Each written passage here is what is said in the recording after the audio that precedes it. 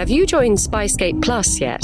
Spyscape Plus membership gives you exclusive access to Q&As with the spies and experts featured on the show, and to supporter-only content such as The Razumov Files, our 6-part drama series which reimagines Joseph Conrad's classic spy thriller Under Western Eyes for the present day. Once you signed up, you can listen to all this and more via Spotify, Apple Podcasts, or whatever your podcast platform of choice is. Go to spyscape.com/Spyscape Plus for details.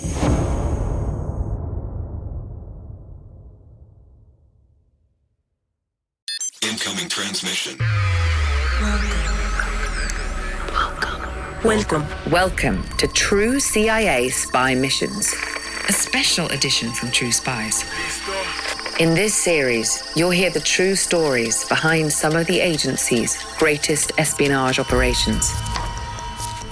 You'll meet the people who navigate this secret world. What do they know? What are their skills? And what would you do in their position? True Spies. True Spies. You go into 2001, we're seeing this system blinking red, and from what we're seeing, that system blinking red is saying there's going to be attack in the United States. We immediately go to what we have to do.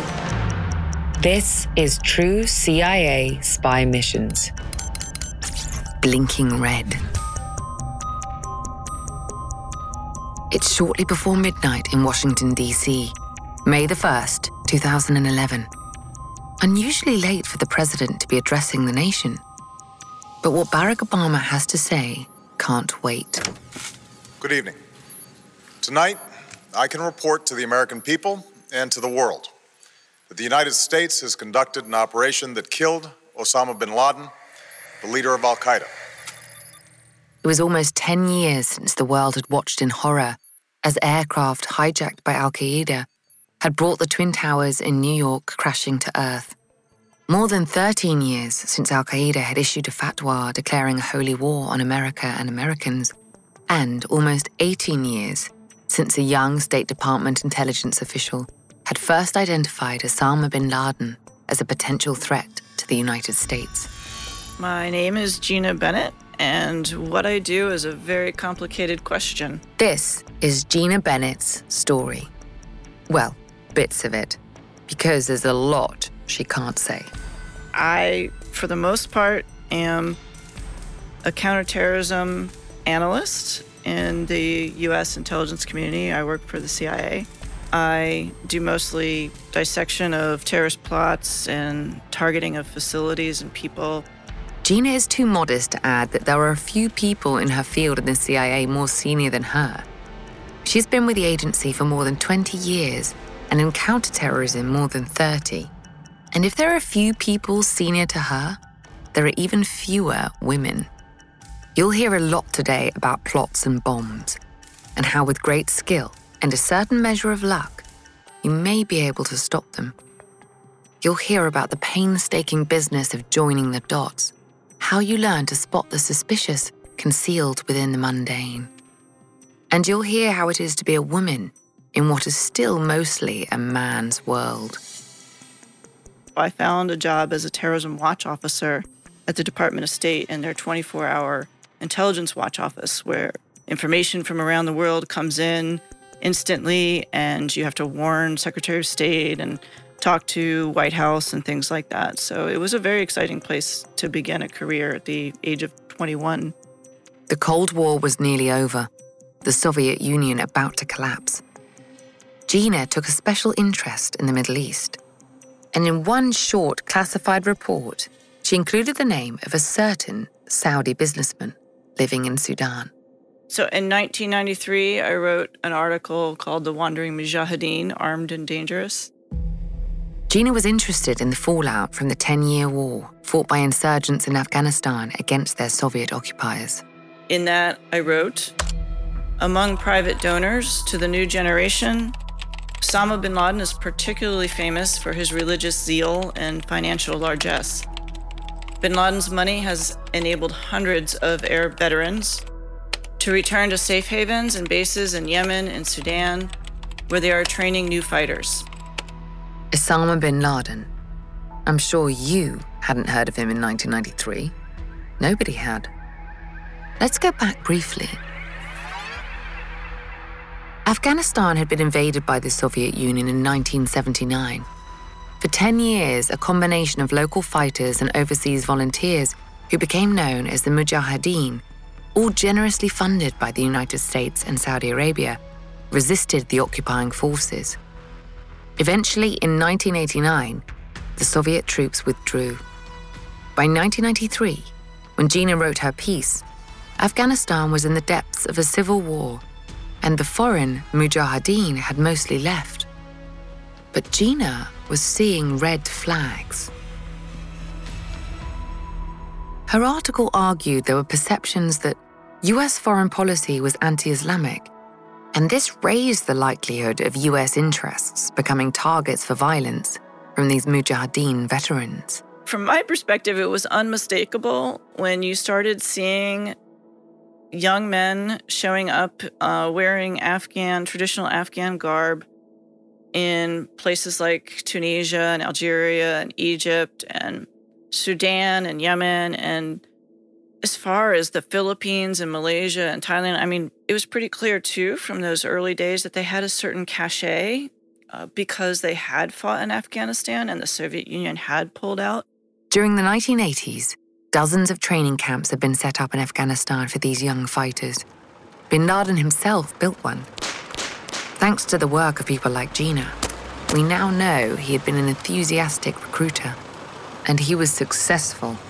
Fighting the Soviet infidel was clearly an attractive proposition. There was this one person who just kept coming up. His name, back then was Abu Abdullah, which is just one of Osama bin Laden's many names. So when you see the same name repeated over and over again as someone who is a facilitator, is a patron, a financier, you gotta figure out who that person is, right? That can't be coincidental. There's something going on. So that's really how I was piecing it together. Gina Bennett was the first person within the US intelligence community, and therefore probably the first person in the world, to identify Osama bin Laden as someone the United States needed to watch. Her analysis had stood the test of time. In concluding her 1993 report, she wrote this: U.S. support of the Mujahideen during the Afghan war will not necessarily protect U.S. interests from attack. And this: Afghan war veterans scattered throughout the world could surprise the US with violence in unexpected locales. But back in the early 90s, Afghanistan was no longer a US foreign policy priority. Attention had shifted, a space had opened up, precisely the kind of space that Gina and her counterterrorism colleagues fill. Our role is not to track with the rest of the national security apparatus. It's to look where everybody else isn't looking and to be aware and warn where other people aren't seeing the problems. Is this something you could do? Do you have the patience, the resilience, the attention to detail, the confidence that somewhere in that haystack there really is a needle? I used to just draw things on massive, big pieces of paper, where we heard something here, where we heard something there, and just start to see the picture of it. I'm a very visual thinker, and so I like to see things pictured on a map or, some kind of flow. It's like these tiny little pieces of a puzzle, and you don't really have the picture yet, but you just have a sense that you're picking up on pieces that you really need to pay attention to and not lose sight of. Gina had other demands on her attention. She was pregnant, and she went into labor early in February 1993. Her article wasn't quite finished. I was lying in my hospital bed in an enormous amount of pain, and my phone was ringing, and I just wanted it to stop, and nobody else was in my room, so I picked it up. And when I answered the phone and I was like, hello, my boss on the other end is yelling, your people did this, your people did this. And I had no idea what she was talking about, so I turned on the news and I saw the attack in New York and on the World Trade Center. It's an event that's largely forgotten now. It's been eclipsed by the enormity of 9/11. But 8 years before those two planes slammed into the World Trade Center, someone else had tried to bring the towers down. The name by which he's commonly known is Ramzi Youssef. On the 26th of February 1993, Ramzi Youssef and his accomplices parked a ammonium nitrate, I think the bomb was, laden inside, like tons laden inside a truck, like a delivery truck that they had rented in the parking garage of World Trade Center 1. Their plan was for the bomb to go off in the parking garage in just such a place that the garage would collapse and, that would then break the structure above and so on, with this idea that you would eventually get the building to topple over onto the other tower. And the other tower would come down too. The very idea seemed fantastical in 1993. We know better today. Ramzi Youssef failed to bring the buildings down, but he did blast a huge crater in the North Tower, killing 6 people and injuring hundreds more. Final proof that the US had a new enemy. We just had no idea that they were ready to strike so soon in the United States. The counterterrorism teams began to dig, their job not to solve this crime, but to prevent the next one. Yeah, well, Ramzi Youssef, of course, as of 1993, when the World Trade Center bombing occurred, we didn't know a lot of his history, and that took some time to piece together, to understand who he was, where he had been, why he did what he did, who his broader network was. You probably won't be surprised by now to hear that Ramzi Youssef had learned how to make bombs in Afghanistan. Getting the kind of training that you need to be part of an underground, militant, violent movement is invaluable. So knowing that Ramzi Youssef had been in a camp where he could receive not just bomb-making training, but that kind of how do you live underground, how do you change your name, just the clandestine tradecraft, makes it a little bit more challenging because now you know some of the things that he knows how to do. Ramzi Youssef had big ideas. He had his eye on a number of other targets to include the Pope and Benazir Bhutto. Youssef had flown home to Pakistan the very same day that his truck bomb had ripped through the World Trade Center. He traveled a lot over the next couple of years. Destinations included Afghanistan, Thailand, and the Philippines. And in the Philippines, he began to make plans. Plans to bring down planes. And, a lot of what he was doing there was really experimenting with bomb-making materials. Ramzi Youssef wanted to design a bomb that could be assembled by someone after they were on board, rather than having to smuggle the finished article past security. He did a trial run on a flight out of Manila, bound for Tokyo. On the first leg, he left a device under his seat, and then got off at a stopover. The bomb went off after the plane had taken off again, killing the man who'd taken his place, but miraculously, no one else. In the knowledge that it was possible to put a bomb together mid-air, Ramzi set the next plan in motion. He called it Bojinka. The Bojinka plot was to bring down 11 airliners traveling across the Pacific Ocean, again, using this nitrocellulose-based explosive device that Ramzi Youssef was creating while he was in the Philippines and had tested to a limited degree. A plan to bring down 11 airliners mid-air, almost 7 years before 9/11. Spooky, no? We know all this because in late December 1994, there was a fire in the apartment Ramzi Youssef had rented in Manila. The police recovered a computer hard drive that contained all the details. They also learned that among Ramzi Youssef's accomplices in this plot to blow airplanes out of the sky was a man called Khalid Sheikh Mohammed. He was actually Ramzi Youssef's uncle, and the man who later acquired notoriety as the mastermind of 9/11. So, yeah, I think we were getting a preview with the Bojinka plot of what was to come. Ramzi Youssef's career as an international terrorist was nearing its conclusion. It was brought to an end by a fellow plotter, a man called Ishtiaq Parker. Frustrated apparently by the loss of his hard drive, Ramzi had resorted to less refined methods. He met Parker in Bangkok and supplied him with 2 suitcases filled with explosives and told him to check them onto 2 separate flights to the United States.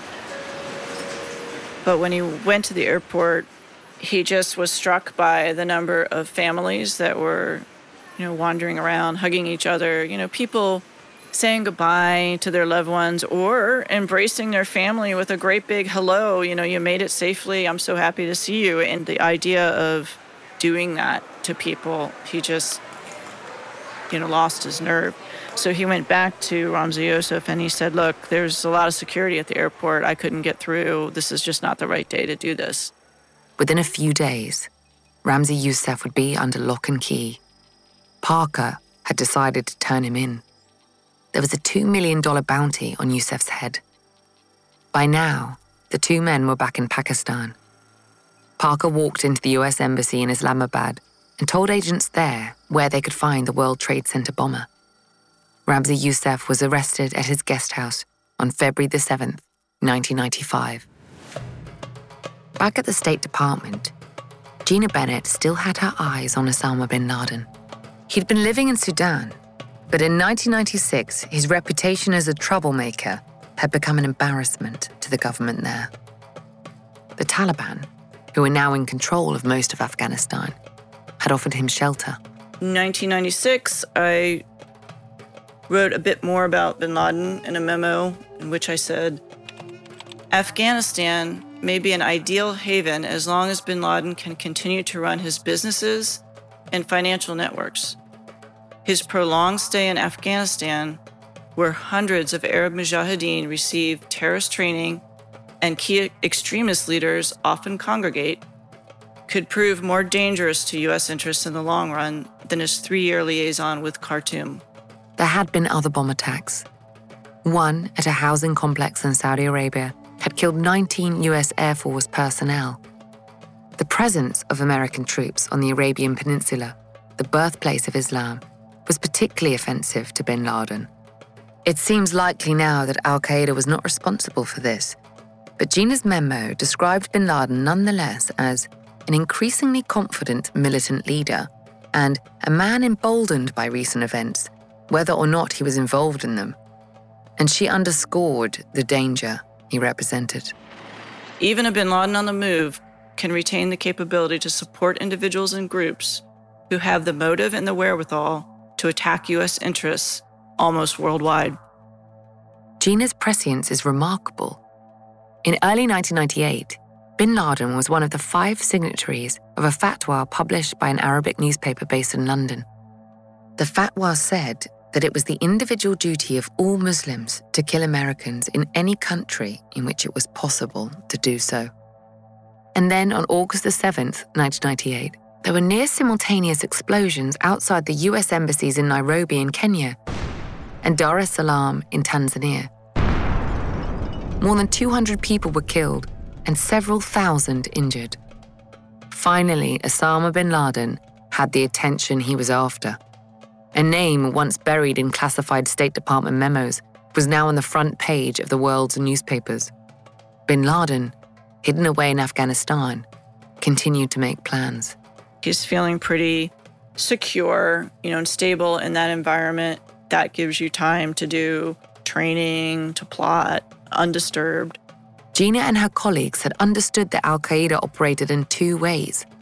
It carried out its own operations, but it also sponsored other groups in their individual endeavors.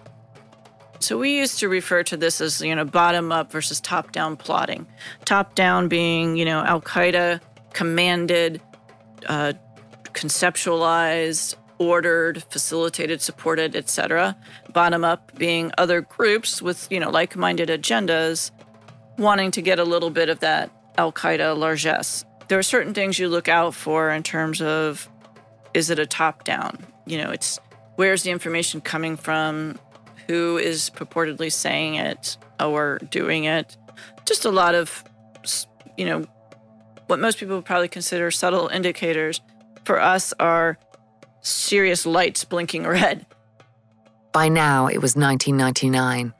The new millennium was approaching, and the press was full of dire predictions about Y2K, the computer bug that was supposedly going to bring the world to a standstill as 1999 turned into 2000. But the CIA, which is where Gina was now working, had a rather different focus.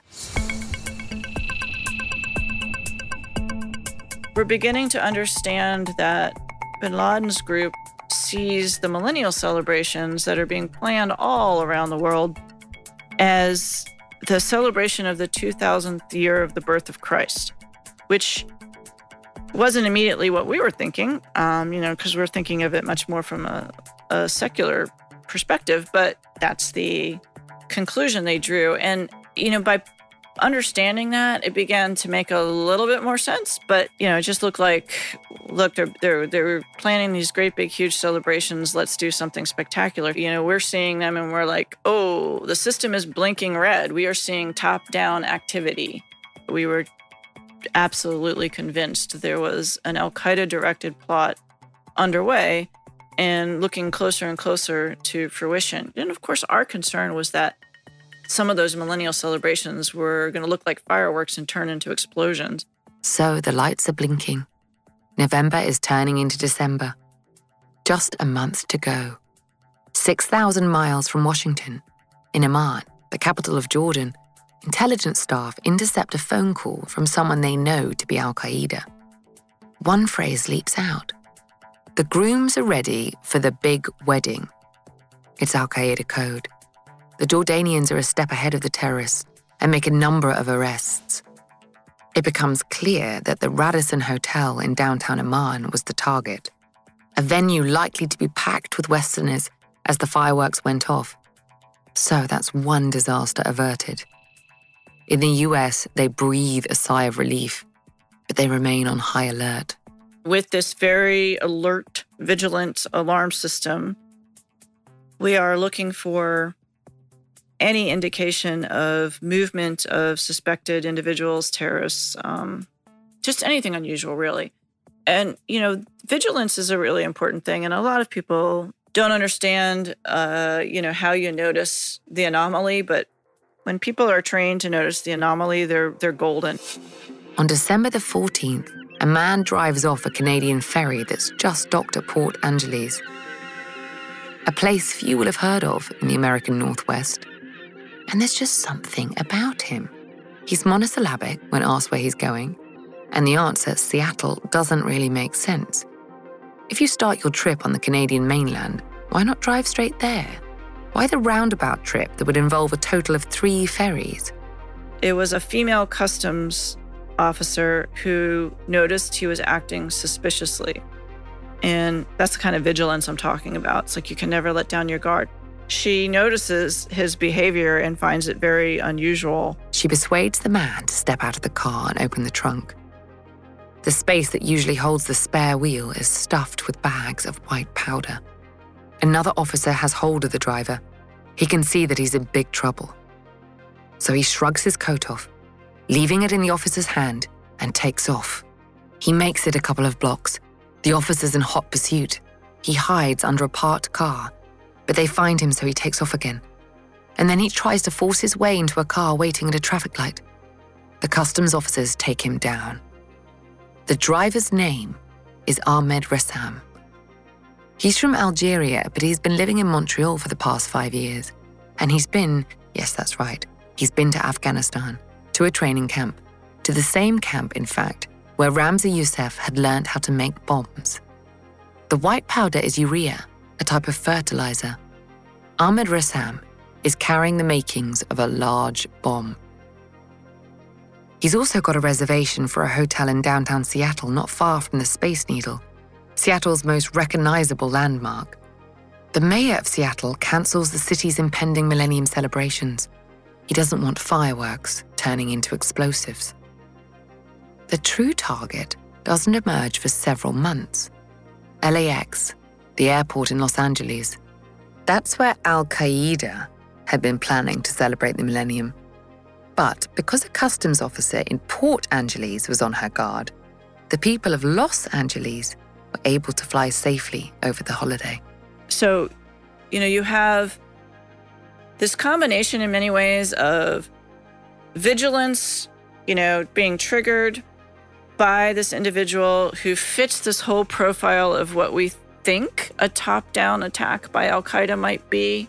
That's pretty spectacular. Los Angeles, car bomb, Algerian, like it all matched. So the Jordanians had crashed the big wedding. The Americans had put paid to the LAX attack.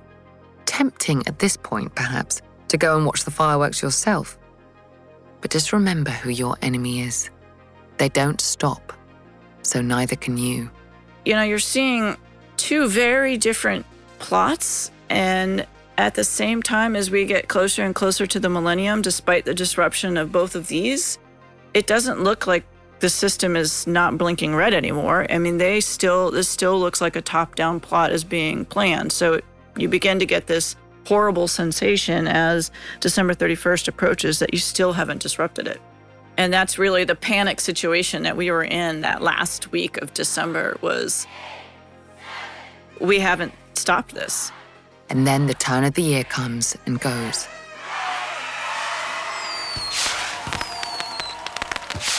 And nothing happens. Every day in America, 60 million packages are delivered, but we don't always know what's inside. He bent down to pick the package up. That's when the device detonated. Danger is everywhere, and no one is safe in Austin, Texas, as law enforcement hunts a serial bomber for 19 days. From Sony Music Entertainment, Campside Media, and Pegalo Pictures, this is Witnessed. 19 Days. Subscribe on Apple Podcasts to binge all episodes or listen weekly wherever you get your podcasts. A few days into the new millennium, President Clinton's national security advisor commends U.S. law enforcement and intelligence agencies. Just because we dodged a bullet doesn't mean there was no bullet to dodge, he said. Terrorist cells were disrupted in 8 countries in the last weeks of 1999. It was, he says, the largest U.S. counterterrorism operation in history. And she's too modest to take any credit, but Gina was right at the center of this effort. Although, ironically, successfully preventing terrorist attacks creates other problems. So here we are working around the clock, trying to piece together the little bits of data. And then January 1st comes around and nothing happens. Nothing happens. And nothing happened the next day or the next day or the next day. And as the months go on and nothing happens, you start to realize that a lot of people, not just in this country, but around the world, and, intelligence services and security services around the world think that you are a little obsessed with bin Laden. I had, one former U.S. person actually tell me that we were like children thinking that he was the boogeyman. And, it's frustrating. Obviously, you don't want terrorism to occur, but it's also so hard to persuade people that your vigilance is valid, that it's there for a reason, and we're not the boy crying wolf. It must be tough to carry on when everyone's pointing the finger and saying, "Really? Are you sure? Come on, live a little." And by everyone, I mean everyone. As the 9/11 Commission would later report, analysts within the CIA's bin Laden unit felt they were viewed as alarmists, even within the CIA. It would be easier to give up, wouldn't it? Move on to the next target, find the next threat? Or do you follow your gut and carry on chasing the ghost? What would you do? Well, Gina, as you would have probably gathered by now, is no quitter. She just got on with her job. And it wasn't long before al-Qaeda found their next American target. Not in the US itself, but on the other side of the world, docked at the Yemeni port of Aden. A ship, the guided missile destroyer USS Cole. In October of 2000, a small al-Qaeda cell from the Yemen area put a shaped charge in a small motorboat, like a plastic explosive type, in the hull of this small little fiberglass dinghy, and sped it out to the USS Cole. The Cole had stopped to refuel. She was due to be alongside for only 4 hours. Below deck, sailors were lining up for lunch. and they rammed their little dinghy right into the side of the coal, and it, of course, exploded. Blew open a hole in the ship, killed sailors, injured others. 17 crew members died. Another 39 were injured. The bombers had blown a huge hole in the side of the ship. In the words of one writer, it was left gaping open like a gutted animal. What clearer illustration of the challenge that confronts a counter-terrorism analyst? And what clearer symbol of the vulnerability of a superpower? A multi-million-dollar fighting machine, bristling with weaponry and missile tracking devices, brought to its knees by two men in a dinghy with a homemade bomb? There's an intriguing postscript to the attack on the coal, because the subsequent investigation threw up some unexpected vindication for Gina and her colleagues. Remember the system blinking red as the millennium approached? We were able to piece together that the actual millennial plot, the top-down plot, was in fact an al-Qaeda leadership-driven plan to use that same type of attack with the small watercraft, laden with explosives, to slam into a ship that was due to be in the port in Aden the week of the millennium. The target at the beginning of the year had been a different guided missile destroyer, USS The Sullivans, which had docked at Aden over the millennium period. The would-be bombers had, however, got their sums wrong. They got the weight distribution wrong, and they ended up, the little dinghy sank, so they weren't able to conduct the attack. This initial attempt to attack a United States warship was laughably incompetent. On discovering their boat wouldn't float, the would-be suicide bombers simply abandoned it. 5 young locals out for some early morning fishing found it the following day. They couldn't believe their luck. A top-of-the-range outboard motor was there for the taking. It was heavy, and they dropped it as they manhandled it onto the beach. And there was what looked like bricks of hashish stuffed inside the boat. They started throwing those around too, until 2 men turned up in a truck and told them to stop. It was their boat and they wanted their motor back. Finders keepers, said the boys. It's ours now. There was some negotiation, and eventually the youngsters agreed to give up their bounty. The hashish, of course, was explosive. But before you laugh too loudly, you should know this. The 2 men who got it so badly wrong at the beginning of the year refined their method. And by the time the USS Cole tied up in Aden, they knew exactly what they needed to do. That took some time to piece together what that was all about and how it happened, who did it. And by the time you're figuring out those pieces, which are important, right? Because you're constantly looking at what's next. What are they planning next? So that's where our mind was going as we went into 2001, where again, by late spring, early summer, we're seeing that system blinking red again. But even now, even after the embassy bombings in East Africa, even after the attack on USS Cole, the counterterrorism experts had what Gina calls a cry wolf problem.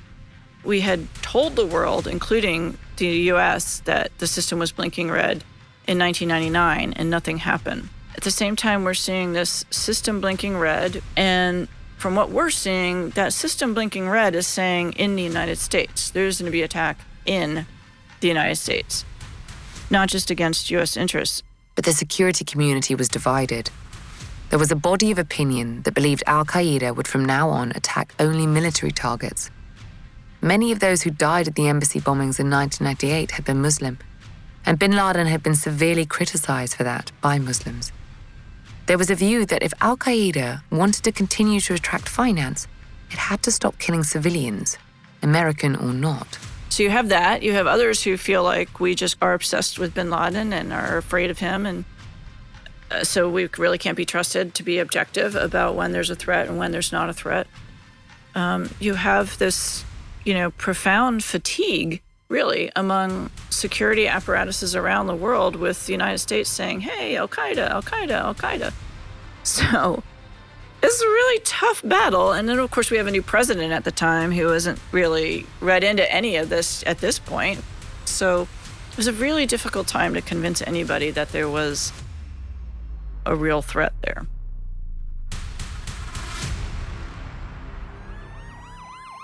You'll have your own memories of September the 11th.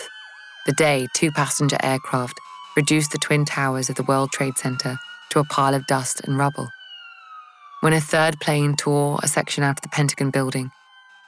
When a small group of defiant passengers forced the hijackers of a fourth plane to crash in a field in Pennsylvania. When the counterterrorism community's worst fears were realized. God, it was a beautiful day. It was one of those rare early fall kind of days in Virginia where the sky was crystal blue and the air was not humid. It wasn't cold, but it was just crisp and clean. You could almost smell fall coming, and it was just glorious. And I remember my colleague and I were talking about the assassination of Ahmad Shah Massoud in Afghanistan. Massoud was an important player in Afghanistan. In the 1980s, he was one of the leading Mujahideen commanders in the fight against Soviet occupation. By 2001, he was the only one still fighting the Taliban. And then, on September the 9th, just 2 days before 9/11, he was killed in a suicide attack. There's no question we had a sense of doom because of that. It was hard for us to believe that was a random thing. In other words, we believed al-Qaeda had successfully committed an assassination against one of the key former party leaders of the Afghan Mujahideen, who also happened to be our closest working partner in Afghanistan. And so it was really hard not to feel like the other shoe was about to drop. So it's a beautiful day in Virginia. And, you know, the first thing you do as a warning analyst when you get to work is start reading everything that has happened in the 12 hours that you've been gone, or however many hours, 8 hours, whatever it's been. So, you know, the morning is mostly just taking in information and trying to sort out which of it you have to pay attention to in the next hour or two or, you know, next day, whatever. And then shortly before 9 in the morning, there are reports of an aircraft flying into the North Tower of the World Trade Center. Now, at the time, it was, like everyone knows, it was considered a collision. You know, there was no indication at the moment that it was intentional. So we are all trying to figure out how that could possibly happen. And then the next plane hits the South Tower, just 17 minutes later. And Gina understands immediately what's happening. You can't see that and think that was a coincidence. I mean, it's just not possible. So it's in that moment when we see the other plane hit that we realize exactly what this is. There's nobody in the counterterrorist center at that moment who didn't know what this was. This was the plot. This was the system blinking red. This was the attack. I mean, I did not see the first plane hit because I was, you know, at my desk already plowing through my material for the day. But when the second plane flies straight into that building, I mean, I couldn't help but think about Ramzi Youssef, and there was just no way there was any other explanation. And this is what they have wanted. This is what they have been trying to do since, 1993. So, we immediately go to what we have to do. We know what we have to do. Nobody has to ask us. We know immediately. You got to figure out who else, where else, what's next. Start building the case of, who it was, how they did it. I mean, it's just gather. Again, those dots, those fragments of information.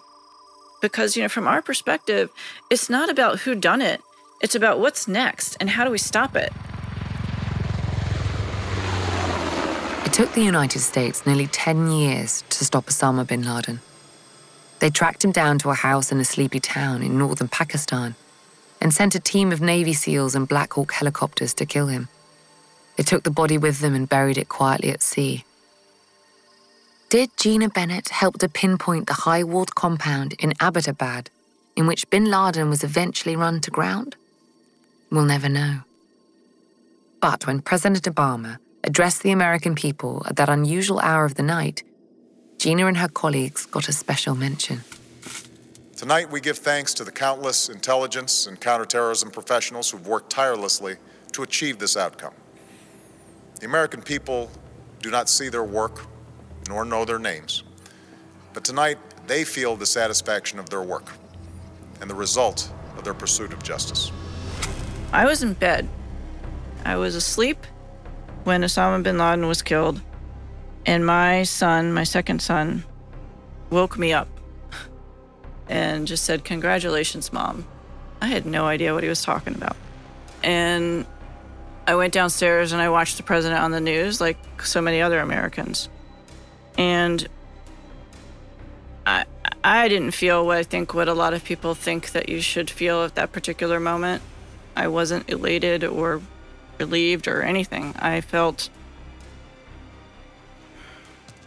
disappointed. I felt, I guess I had just wished that we could have ignored him. Gina's disappointment evokes the recommendation made once by a British Prime Minister, that of starving terrorists of the oxygen of publicity on which they depend. Gina agrees with her. You know, I'm of the belief that the one thing you can rob terrorists of is their influence. You can't stop them from attacking, but you can make it insignificant. And that bothers them even more because ultimately they're all narcissists. And I remember the next day when I was chatting with a fellow targeter of mine who was elsewhere in the world. So we were chatting online and she's like, "Hey, this is a really bad day for Al-Qaeda." And I said, "Well, yeah, it's a bad day, but it's not the worst day." And I mean, that was kind of unfathomable for somebody to say. You know, bin Laden had just been killed and it wasn't the worst day for Al-Qaeda. And she's like, "What are you talking about? Like, what's worse than this?" So this was a young 20-something-year-old. And I said, "Well, let me ask you this. Have you ever heard of the Baader-Meinhof gang?" And she was like, "No." And I was like, "Okay. Well, when one counterterrorism officer says to another counterterrorism officer in the United States, 'Hey, have you ever heard of bin Laden?' and that person says no, that's the worst day for Al-Qaeda, when they're no longer remembered." Gina is proud of what she's done. Most of it she can't talk about. But without her work, there would be no doubt to have been more embassy bombings, other USS Coles. Gina is also the mother of 5 children, the first born within days of the first attack on the World Trade Center, the last with the US deeply involved in the aftermath of the 2003 invasion of Iraq. In the middle of giving birth to her youngest child, Gina was simultaneously briefing National Security Advisor Condoleezza Rice on the latest state of play. Formidable. In the 1980s, and really through much of the 1990s, to be honest, most folks in counterterrorism, in the intelligence community, certainly in foreign policy, Department of State and elsewhere, military, defense, they were men. Counterterrorism especially seemed to draw a lot from former military ranks, which again was naturally mostly men at that time too. Still is. Which means that Gina has spent much of her career battling for recognition. I don't think I ever felt like I was taken seriously, not those first 5 to 10 years. It wasn't really until I was older that I realized it wasn't just that I was a young person, it was also that I was a woman. And that became a little bit clearer as I started to gain that expertise over the course of years and still felt like I wasn't being taken seriously. Counterterrorism, or CT as Gina calls it, isn't quite the man's world in the 21st century that it once was. She is one of the women responsible for that. But she's not alone. The Band of Sisters is one phrase that's been coined to describe them. If you ask Gina about this, you better be ready for her answer. So there's a lot of names out there for the women in the CT community, Band of Sisters, Sisterhood, lots of different names. The bottom line is we do feel ourselves to be special, different, and it's not to denigrate or diminish the contribution of our male colleagues. But, you know, when you have been in this apparatus, this national security apparatus, the CT community within it, like in my case, for 32 years, you have been treated as special because you're a girl. You know, you think like a girl, you act like a girl, you cry like a girl, you throw like a girl, you hit like a girl.